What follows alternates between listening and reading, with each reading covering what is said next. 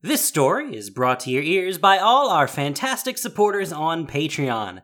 To get in on the action yourself with bloopers, extras, and the occasional early story, join us at patreon.com/voiceofallmtg. We'd like to thank our newest patrons, Philip Marin and Raphael McKean, for already donating. For more stories or just a chat, visit voiceofallmtg.com. And now, Voice of All presents Jace's Origin, Absent Minds, a story by Kelly Diggs.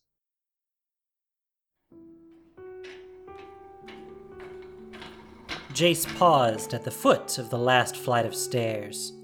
His family lived most of the way up the Mage Ring the locals called Silmot's Crossing, among the collection of apartments where the poorest mana miners on the ring made their home. He and his family had to pay to take the rickety lifts or trudge up 23 flights of stairs every time they returned home. Money was scarce, so Jace took the stairs. 22 flights of stairs behind him, one to go. Now that he was this close, he hesitated. He was going to be in trouble, probably as soon as he opened the door, even though he still didn't think he'd done anything wrong. Lack-witted idiot. A big lug shoved past him from behind. Jace couldn't help but agree with the sentiment. I swear that Bellerin kid. Jace finally reached the top of the stairs. He took a deep breath and stepped into the apartment. Home. Sure enough, there was his father, sitting at the kitchen table, frowning. Gav Bellerin, grubby and balding, regarded Jace with little more than weariness. I wish he was normal. His father's thoughts traced a familiar path. I got a sending from school. Jace wasn't surprised the news had beaten him home. Illusions didn't have to climb stairs, and he hadn't exactly hurried. His father gestured for him to sit. Mind telling me what happened? Jace sat. He shrugged and stared at the table. You don't want to be expelled, do you? Education is your ticket out of here, to a better life. A better life than mine. It always came back to that. I know. You don't act like it. I just need to know whether you did this. I want to hear it from you. Jace kept staring at the table. He'd taken a mana dynamics test full of questions he didn't know how to begin to answer. He thought he'd studied, thought he'd been prepared. But as he stared at the test, he drew a complete blank. Then the answers just came to him. He knew the formulas. He showed his work. He answered perfectly, and he knew it. Thing was, he'd been right the first time. He had been prepared for the test. But they were trick questions. He wasn't supposed to know the answers. He was supposed to get as close as he could to show what he knew. But he knew too much. I don't know. You don't know? What the hell does that mean? Did you cheat or not? No, I just knew the answers. They're saying you solved a 6-node mana pressure equation in your head. If that's true, you should be supervising a regulator team, not taking lessons. Jace shrugged again. Maybe I should be? Too far. His father pounded the table with a fist. Go to your room. We'll talk about this when your mother gets home. Jace stood and turned to the door. Where do you think you're going? Why is it never easy with you? Out. Jace ran before his father could stop him. He ran up the stairs this time, around the curve of the ring, all the way to its apex, above even the monitoring station, pressing through the crowd. Their thoughts, loud and sullen, mingled with his own. He climbed a ladder to an access hatch, one that civilians on the ring weren't even supposed to know about, and stepped out onto the roof of the massive structure he called home. He stood hundreds of feet above the valley floor on the angled, rusty plates that made up the ring's outer shell. The wind whipped at his cloak, and he pulled his scarf up around his head. Here, far from the inhabited portions of the ring, he could think without interruption. Other people's thoughts were distant echoes. He couldn't hear anything but the whistling of the wind. Towering above him was the hoop of the guide ring, easily 40 feet across, but minuscule in comparison to the ring itself. He walked carefully down the curved plating and sat near the edge of the windward side. Vertigo overtook him, and he savored it, one feeling at least that he could be sure was his own. It happened occasionally that people fell, and usually somebody caught them. Usually. The line of mage rings stretched away into the distance, following a gentle curve. 3 rings down, they joined with another and merged into one channel, Silmot's Crossing. The nearby rings had picked up the name as well. Past the crossing, that gentle curve continued, cutting across the silvery ribbon of the Sparrow River, following a different set of currents entirely. Behind him, somewhere, were the enormous mana collection stations that channeled energy into the ring network. And out there, ahead of him, past the horizon, were the core states, sitting in the middle of the ring network, gathering all the energy on an entire continent for use by the mage elite. Unless the separatists had hijacked the stream again. The Ringers, theoretically, owed their allegiance to the Ampren League, but they never knew who was working the receivers at any given time, and they didn't really care. As long as the mana kept moving, nobody would bother them. The guide ring above him began to crackle with flickers of energy, intermittently at first, then more vigorously. Jace was in luck. He smiled and reached into his pack, where he'd stashed some meat pies in anticipation of being sent to bed without eating. Dinner and a show. Over the roar of the wind came the faint sound of bells ringing far below. It was about to begin. He took a bite of a lukewarm meat pie. Not bad. As he chewed, the guide ring, smaller and more sensitive than the primary, reacted to an incoming mana pulse. All the ringers on second shift scrambled to action far beneath him. In the monitoring station, supervisors gauged the strength of the incoming pulse and assigned ring mages to points all around the ring to stabilize the mana stream. No doubt, the coordinators in the monitoring station were furiously calculating mana pressure equations. Their ring had 12 mana control nodes, each crewed by half a dozen ring mages, and each mana pulse had its own pressure and spin and internal dynamics. Even with guidance tables, the math would be exponentially more difficult than what was on his test, but the supervisors knew how to do it. Jace took another bite of his pie. What if someone asked him to solve it? Would he find that he somehow knew this too? He chewed, contemplating. Perhaps. Probably. It seemed so. In a flash, the air below him filled with shimmering, white-blue energy. The mana stream arced through the center of the ring, fluctuating as the ring mages channeled magic into the mana nodes to achieve a consistent pressure.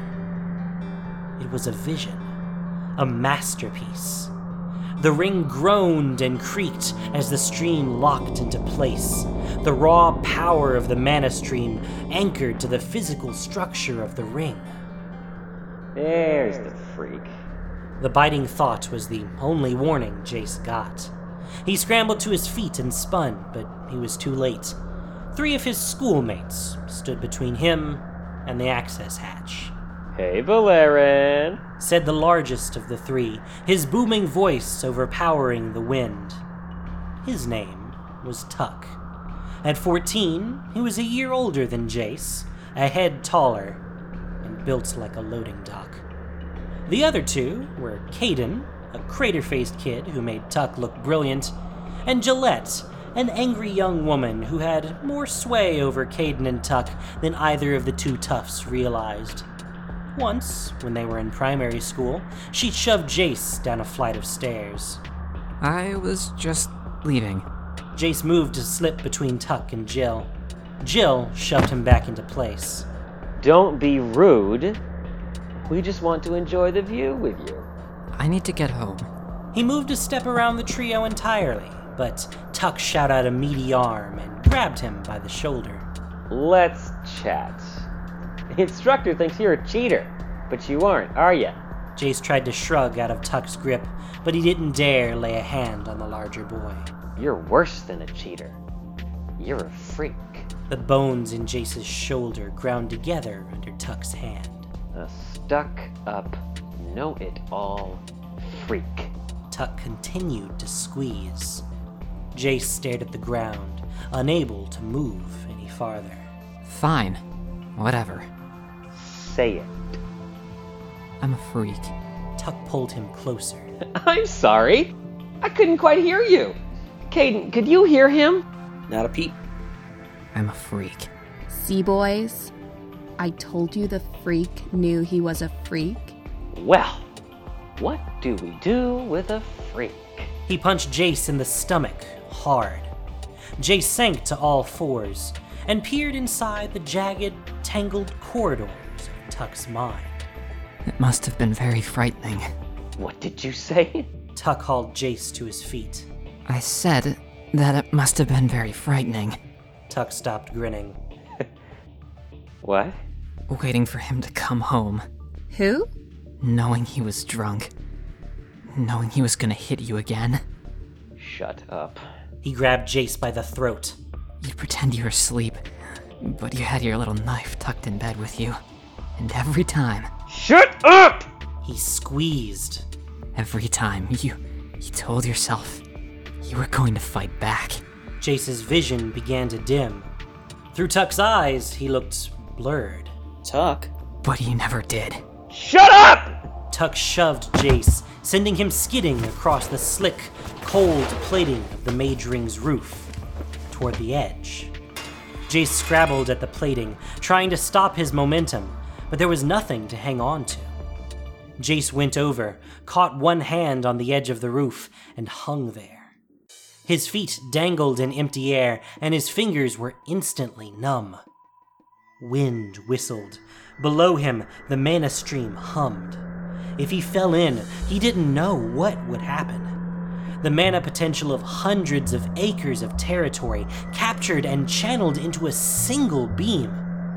He'd probably be vaporized. His fingers trembled. He got his other hand up, but the ledge was an overhang. He had no leverage. He was going to need help. Tuck's face loomed above him, a mask of rage and pain. Nobody knows about that. Nobody. Not since the bastard died. Tuck, he's gonna fall. Cramp shot up and down Jace's arm. His grip was giving out. You want to dig it around in your head? Telling Jilly here the things you'd say about her when she's not around? Excuse me? Shut up, Tuck! Now you know how I feel. Tuck looked down at Jace. His eyes were wild. Never again, Beleren. He raised a boot. Help me. Jace's perspective lurched. He was looking down at himself. Down at Tuck. Out of Caden's eyes. Caden's hand moved. Jace moved it. He didn't know how or why or what Caden was seeing right now. He didn't really care. With Caden under his control, Jace grabbed Tuck's shoulder and yanked him back from the edge, then stiffly offered himself a hand. How small he looked, hanging desperately above the crackling stream of mana. How vulnerable he looked. He hated it. Back in his own head, Jace grabbed Caden's hand and hauled himself up. He stood there, shaking, the plating solid under his feet. He only half believed he was still alive. He looked to his three schoolmates. Caden swayed on his feet, his eyes crackling with blue energy. Tuck was red-faced, furious. Jill's eyes were wide. The glow in Caden's eyes faded. His eyes rolled back in his head, and he hit the plating with a thud. Jace ran past Jill and Tuck's horrified faces, past the void of Caden's mind, down the stairs, and away, anywhere but here. Jace had made up his mind. All his belongings were packed into a small bag that sat beside him on the bed. There wasn't much in it. A few changes of clothes, a journal, some dried meat. Now all he was waiting for was nightfall. There was a knock at the door of his room. It had been a day and a half, and he'd ventured out only long enough to take care of necessities. His mother left food at his door occasionally, but so far she'd had the decency not to try to talk to him. His father had tried, at first, until Jace had worn him down. Go away. I don't want to talk about it. From in his room, he could almost forget about the rest of the world. He brushed the edges of others' minds, his parents, neighbors, the occasional wind mage. But from this distance, he could only feel impressions, not fully formed thoughts. Jace, I'm worried about you. She was close enough that he could read her if he wanted. He didn't. He didn't want to see inside anyone's mind ever again. He didn't want to unearth their darkest secrets, didn't want to control them or manipulate them, and above all, he didn't want to see himself through their eyes. Small, awkward, vulnerable. Fine. Come in. She opened the door a crack and smiled at him. Without hearing her thoughts, he couldn't tell whether the smile was genuine or forced. He couldn't tell much of anything.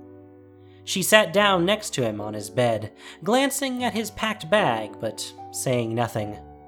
Rana Balarin was a healer, on call for emergencies. She had the tender patience of one who had seen far worse, but understood that all pain was real. What did they tell you? I'd rather hear it from you. Tuck tried to kill me. Did they mention that? She shook her head. They were beating me up again. I didn't know what to do, so I don't know, I just figured out a secret of Tuck's and started talking. He says you read his mind. Jace hugged his knees. I don't know how I did it. I hear people thinking. Sometimes I don't even know if it's them or me thinking. You're a telepath? She sat up straight. Jace could see the wheels turning. He wanted to know what she was thinking, but he held back. He could wait. You're a telepath. My son, the quick learner, the boy who always knew when his mother needed a hug, needed his love. My son, the telepath. She was smiling. You don't think I'm a freak? She shook her head. I think you are perfect, and I love you no matter what. Jace knew that was true, though whether by his abilities or not, he couldn't say. How's Caden? Have you heard? His mother's lips pursed. He's still out. The healers aren't quite sure what to do. I didn't mean to hurt him. I know. Jace walked out into the common room, rubbing his eyes. His breakfast sat on the table, cold. After the conversation with his mother, he decided to stay a little while longer and see if matters improved. Occasionally, he ventured out of his room, sharing tense, quiet mealtimes with his parents. But he and his father hardly spoke to each other, and he didn't dare leave the apartment. It had been 3 days. He wolfed down 3 greasy sausages and half a plate of cold eggs before he noticed that his parents were both standing in the common room waiting for him. His father radiated impatience, his mother concern. Jace smoothed his hair self-consciously and turned. What's going on?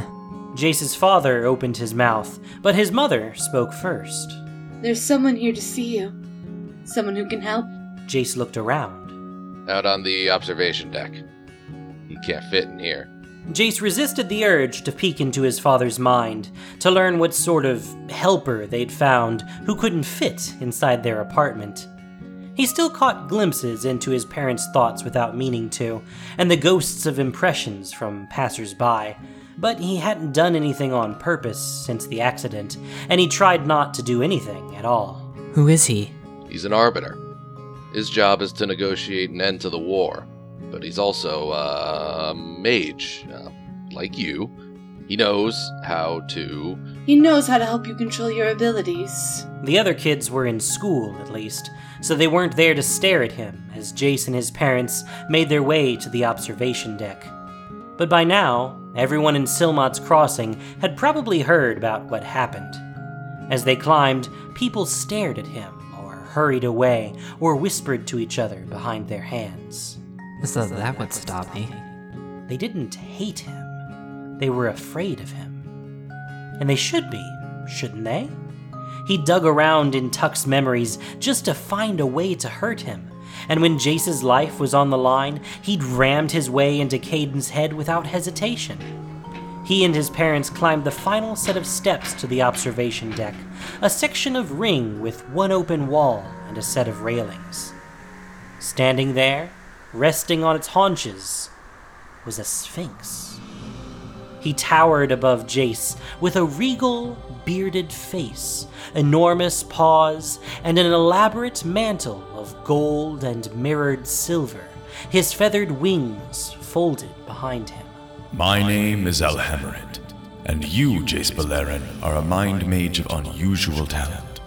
This thought, Jace knew with certainty, was not his own. How did you... Respond in kind, please, if you can. Like this? Precisely. A mind mage? But doesn't a mage cast spells? I don't know any spells. What you do is spellcasting. You intuited the spells involved rather than being taught. So if I'm casting spells then... You're here to make me stop? Alhammaret smiled. No, I want to train you so you do not have to. Train me where? Here? Jace glanced back at his parents. No. The chance to train a promising mind mage is rare, but not so rare that I can abandon my other duties. You would come with me as my apprentice. For how long? Years. The suspicious looks, the whispers, the fear, he could leave it all behind, along with his parents' love and support. Do they know what you're proposing? I've spoken with them about it, yes. They want what's best for you.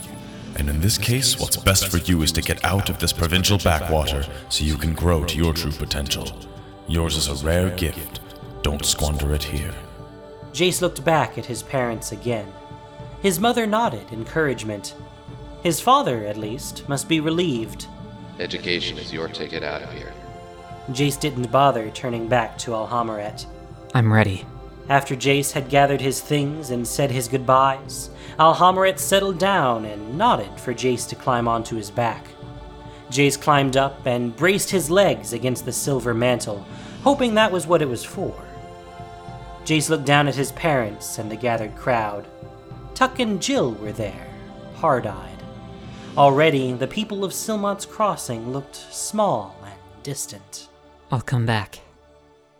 I promise. He said to his parents. Then he looked Tuck in the eyes. And if you harm my family, I'll take your mind apart. One squalid little memory at a time. Tuck flinched. Jace's parents waved. Alhammaret stood, stretched, and launched himself from the observation deck. Flight! He'd taken a few tumbles in the clutches of a wind mage, but this was nothing like that. They soared above the landscape, heading away from the trail of mage rings in a direction Jace had never bothered to think about. His home of 13 years receded, became a speck, and vanished into the distance.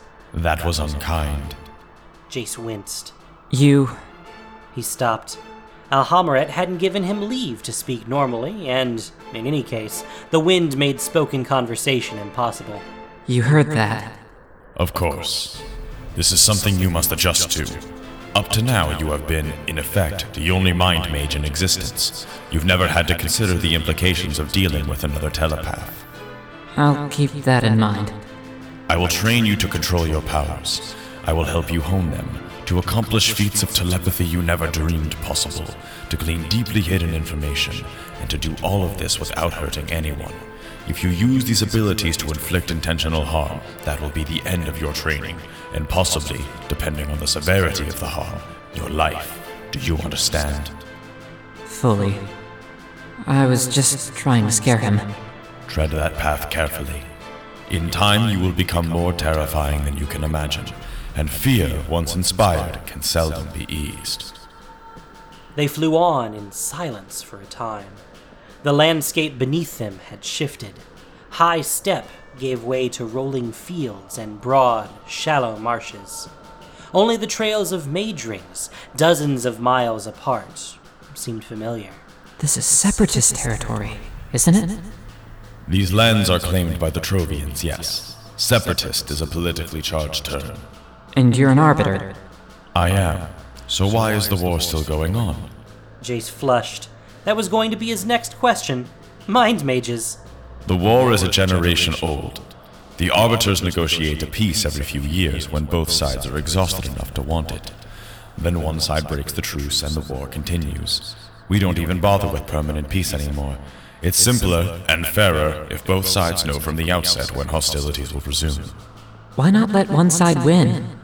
The Emperor and the Trovians fight for control of the core, but only one of them holds it at any given time, and that side reaps the benefits of the Mage Ring network. So why are the Mage Rings unharmed? Why, when the Emperor hold the core, do the Trovians not destroy the Mage Rings to deny the Emperor their power source?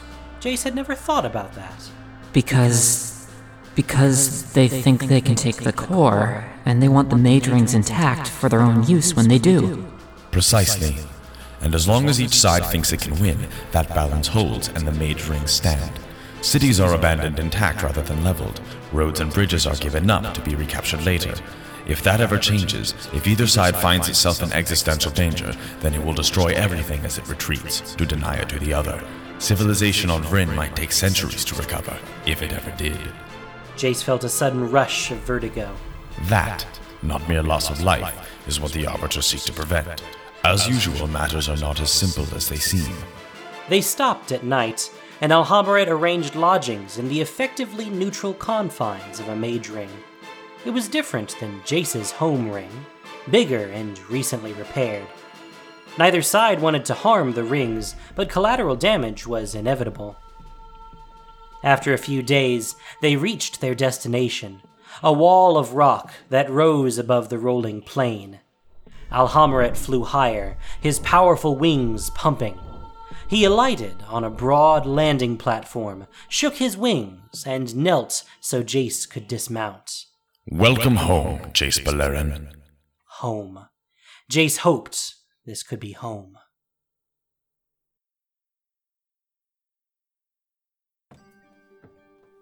Jace paused at the foot of the last flight of stairs.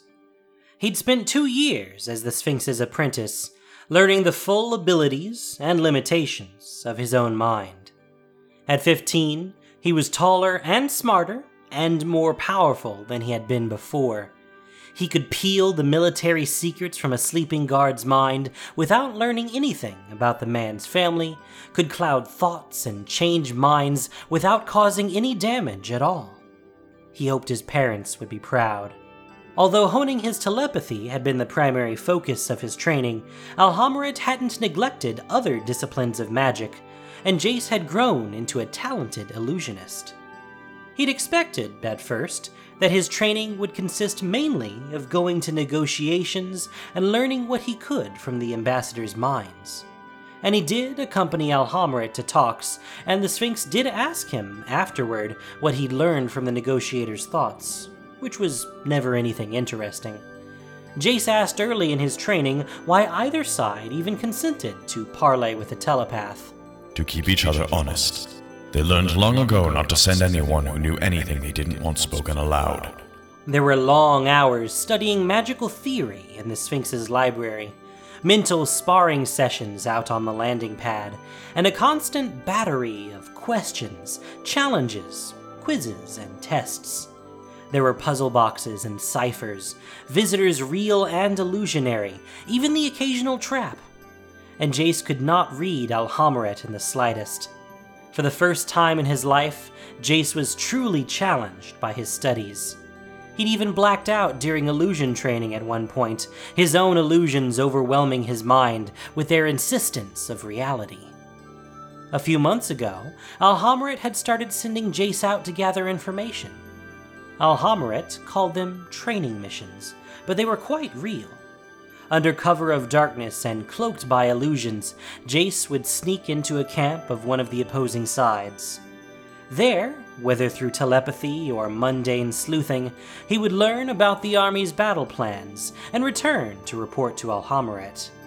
He protested at first, but the information they learned from these missions helped Alhammaret keep the peace. Often, just mentioning battle plans at a joint meeting was enough to keep the front quiet for a month or two.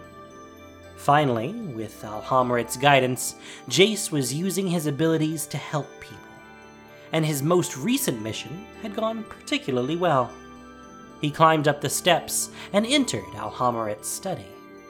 Alhammaret gazed out the great circular window.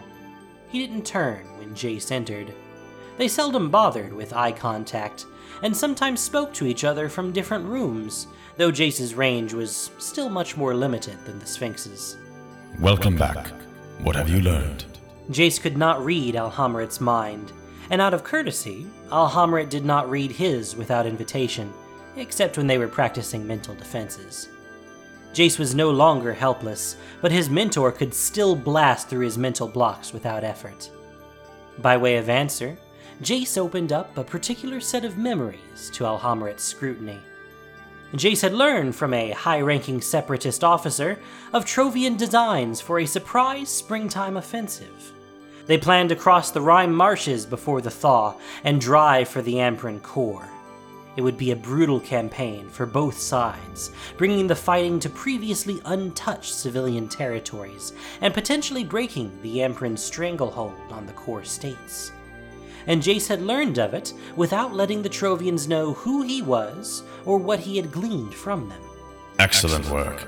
I expect the look on the Trovian ambassador's face when I mention this at the next negotiation will be gratifying. The Sphinx turned and patted down the curved steps past Jace. Come, I want to review the maps while your memory is fresh and mark their exact routes.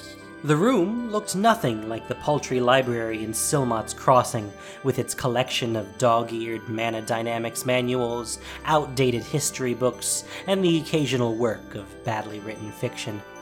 There were no books here, but racks of crystalline spheres. Alhammaret's great paws couldn't turn pages, and his library contained more information than could be held in an entire mage ring full of books. Alhammaret worked several great pedals, like a pipe organs, and aligned one of the data spheres with the projector. A map of the Rime marshes sprang into being in the center of the library. Jace painted illusions onto the map, showing the planned troop movements. As he did so, his mind wandered. Unquestionably, he was growing more powerful. He'd had to fight his way out of the Trovian camp, but he'd cleaned up after himself. He'd gotten everything he went for. Nobody who'd seen him was going to remember him, and he hadn't done any permanent damage. Even a few months ago, that kind of operation would have been beyond him. Soon enough, he'd be a better mind mage than... The Sphinx was distracted, pulling up more maps and plotting Jace's information on them, following the Trovian army's path into the Heartland. Jace had not tested Alhammaret's defenses in a long time. He'd be caught, of course. Alhammaret always knew when Jace tried to read him. Jace could argue, reasonably, that it was part of his training, judging when a target's mental defenses were down. He looked inside Alhammaret's mind. The Sphinx's thoughts were immense and powerful, a buffeting cyclone of mental force. Jace's brief explorations had always run up against it like a wall. This time, though, with effort, he was able to slip into the wind.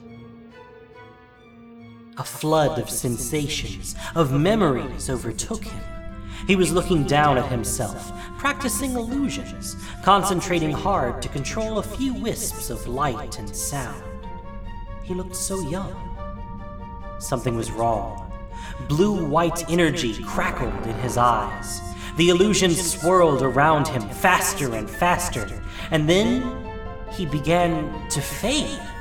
Within the swirling illusions, Jace vanished entirely. Alhammaret reached out with a tendril of ether into the void between worlds, plural, and pulled the boy back. Planeswalker. Jace stirred. He sat up, asked what had happened, and Alhammaret wiped the incident from the young man's mind. The library. His own eyes. The real Alhammaret regarded him. Jace? There. Jace illuminated a section of the map. Sorry. You're exhausted. No more bravado. Rest. Jace went to his room and shut the door with no intention of opening it. Alhammaret would know, if he didn't already.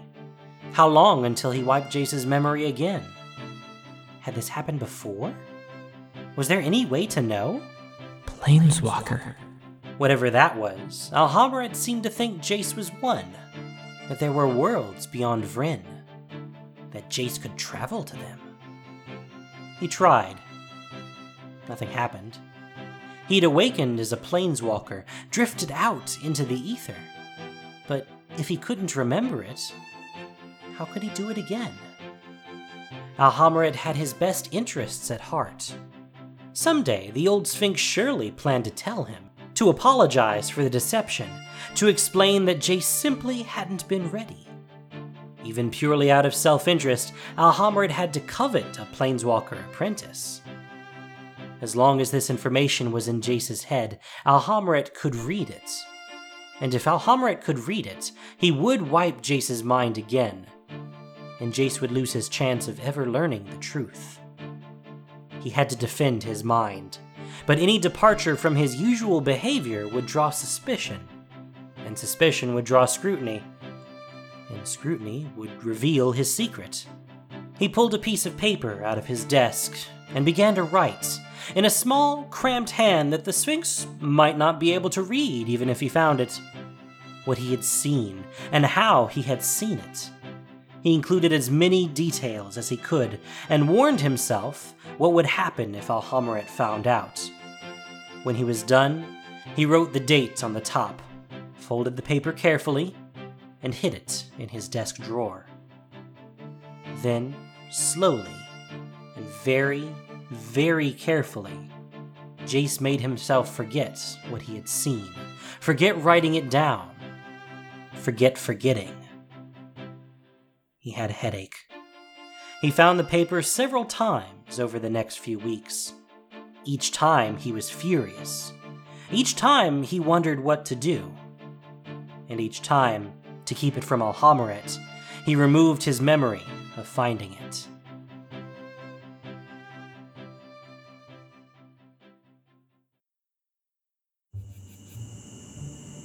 It was the Amprin camp this time. They stood on ceremony.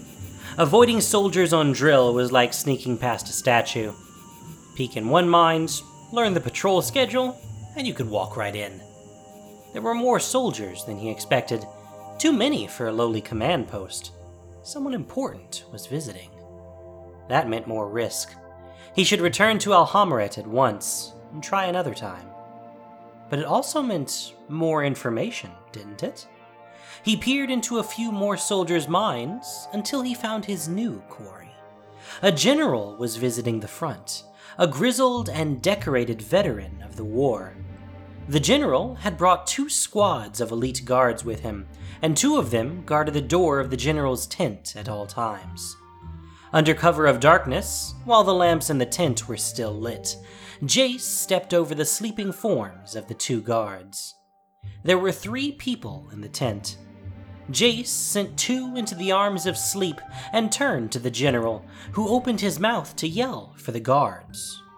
No sound came out. Hello, General. This will only take a moment. He dove in. The general was a strong-willed man, resistant to Jace's probing to some degree, but he was not a mind mage, nor any kind of magic user. Jace broke through his natural defenses and saw the entire Trovian battle plan for the coming campaign hovered before him, an illusory map that matched the contours of the land to the smallest detail. Their plan was audacious, and without proper countermeasures, it was going to work. You're sure this is genuine? Positive. Said a hooded figure. Has our source ever misled you before? No. Nor the renegades, I'm sure. Of course. When your business is information, reputation is everything. Of course. The hooded man, boy really, lanky and cocksure, knew much more than he was willing to tell, like the identity of this source. For the good of the Amprin, he ought to seize the young man, torture the name of this source out of him, and... It wouldn't do any good. He doesn't tell me much. The boy's eyes glinted beneath the hood. Fine. Take your payment and go. And tell your source that there's more where that came from, anytime he has intel. I'll tell him. The kid pocketed the money and turned, and the general caught a glimpse of his face. Dimly, from the outside world, Jace heard yelling. He'd taken too long. He was trapped in a mind, trapped in a memory, frozen, staring at his own face behind that damned hood, in a conversation whose entire context was a mystery to him. He pulled, and he was out. The general slumped in front of him, eyes vacant. Running footsteps. The tent flap opened. Jace turned. 3 guards. He waved a hand, and illusions swarmed around them. The general was breathing, but his mind was blank. I'm sorry. Jace dove out of the tent and ran into the night, and kept running until he could go no farther.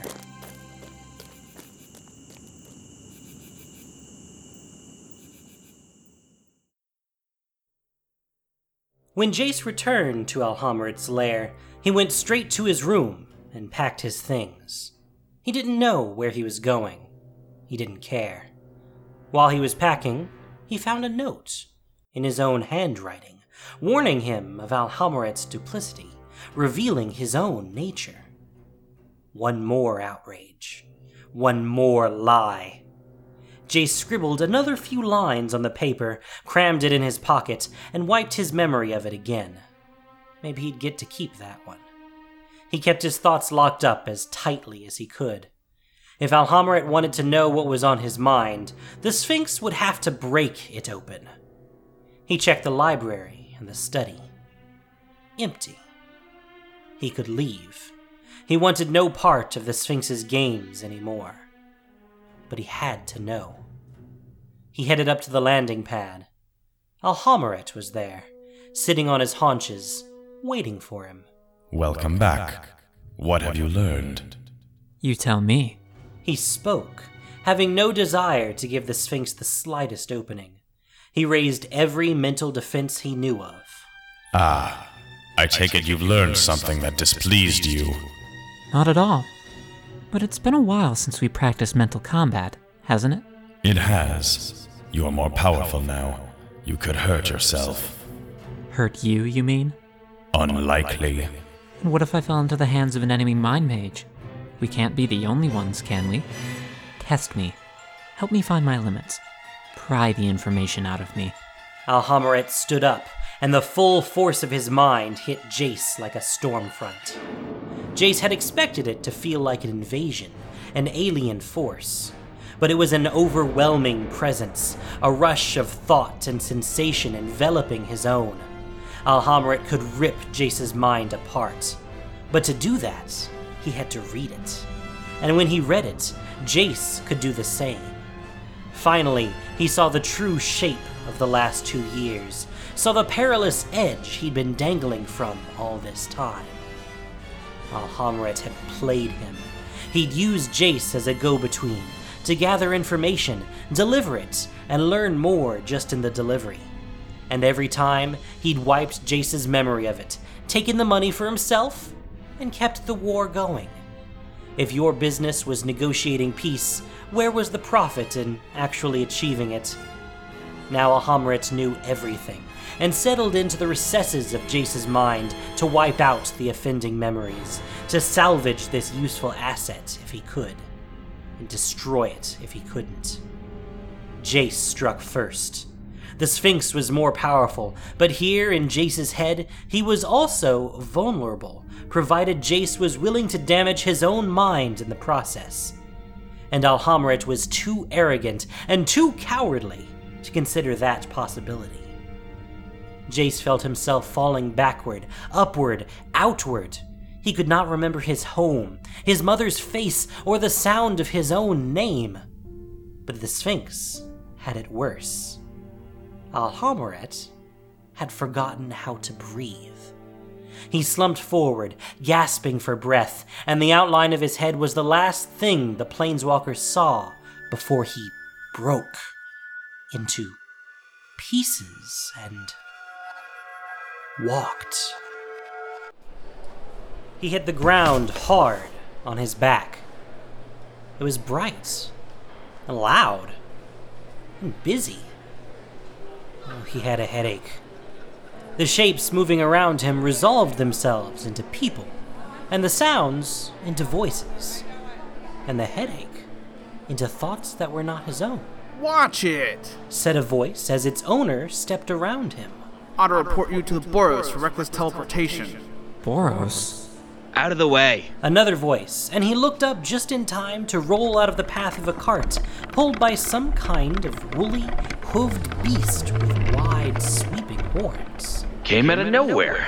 Some poor experimental subject, probably. He scrambled to his feet. People were staring at him. He looked as bad as he felt, sweaty and pale and filthy. He pulled his scarf up around his face and dashed to the side of the road. I'm not an experimental subject. I'm in trouble. Fine, table that. He walked as fast as he could without seeming to hurry. He reached out, carefully, into the minds around him. It was a cacophony, a mad tangle of voices, and half of them weren't even human. Vagrant. Poor kid. Thief. Rats. His headache was getting worse. Still, he was able to snatch scraps of meaning from the den. This was the garment district, and his clothes, ringer garb, some buried part of him said, looked like rags by comparison. Some holiday called Rokchav was coming up soon. A group known as Orzhov seemed to own this area, or politically control it, or somewhere in between. Hundreds of minds, and not one of them was thinking about anything outside the city. Was that strange? Maybe city folk were like that. He spotted at least 2 distinct law enforcement agencies and stayed out of their sight as much as possible. He needed to get somewhere where he'd draw less attention. He seized on the seediest, grimiest thoughts, the minds that wore the clothes that looked most like his, and followed them like a thread. In 10 minutes, he was somewhere else. A district where the alleys were narrower and the shadows darker, and everyone was focused on their own business. He walked on, mindful of ambush, reaching out to the minds around him for any scrap of information that could help him.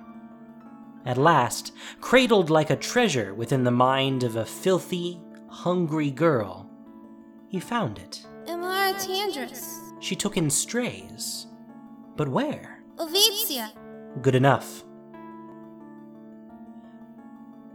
The door opened to reveal a statuesque woman with long, pointed ears, elegant garb, and milk-white eyes. Her thoughts were labyrinthine, hidden deep beneath the surface. She's beautiful. If you've come only to admire me, I'm afraid I haven't the time. You're a mind reader? The elf smiled. No, you're a teenager. He flushed, and just for a moment, he saw himself through her eyes. Filthy, awkward, bleary-eyed, and readable as a book. I'm from... Out of town, he almost said, but he still had no idea what that meant here. Another district. I need a place to stay. I heard you take in people like me. Sometimes. What's your name? He flickered through the thoughts around him, digging for a local name that wouldn't sound conspicuous. Barum, he said after just slightly too long, plucking the name from the mind of a passing servant. My name is Barum. It seemed a harmless lie, and far better than admitting the truth. For all he knew, it was true. Come in, Barum. Let's see about getting you some new clothes. He was safe, he was clean, he was fed. He finally had some time to think. Could he remember anything at all? He traced illusions in the air, random shapes to help him think. Blobs and lines and rings. Silmot's Crossing. The thought bubbled up from nowhere, accompanied by the image of a towering, ring-shaped construction. The only way he was sure it was his own was that there wasn't anybody else around to have it. A shape coalesced in front of him, an elongated ring, open at the bottom, with a circle floating in the middle. He had no idea what it meant, if it meant anything at all. Jace. My name is Jace Beleren. So there was something in there, waiting for him to dig it out. And who is Jace Beleren? Is he a good man? Is he kind? He willed away the shape and sat, alone, farther from home than he'd ever known was possible. He'd have to wait and see. Thank you for listening to this production of Voice of All. As listener-supported entertainment, we rely on you, not just for the voices of the characters, but also to keep us going and growing. If you enjoyed what you heard, please support us by rating and reviewing us on iTunes, or following us on SoundCloud and Google Play, or just plain sharing with your friends. You can also support us financially on Patreon for exclusive perks. Absent Minds was written by Kelly Diggs. The podcast was produced and edited by Gen Dookeshi, with sound editing by Isa. This week's story featured the voice talents of Isa Martell, Mike B., Gamer Dragon, Cretan, Eric Bright, Christina Edelman, J.W. Forsyth, Cody Avdek, Gate Geek, Noxshade, and Tsukino Kage. Magic the Gathering is copyright Wizards of the Coast. Thank you for listening, and have a great day.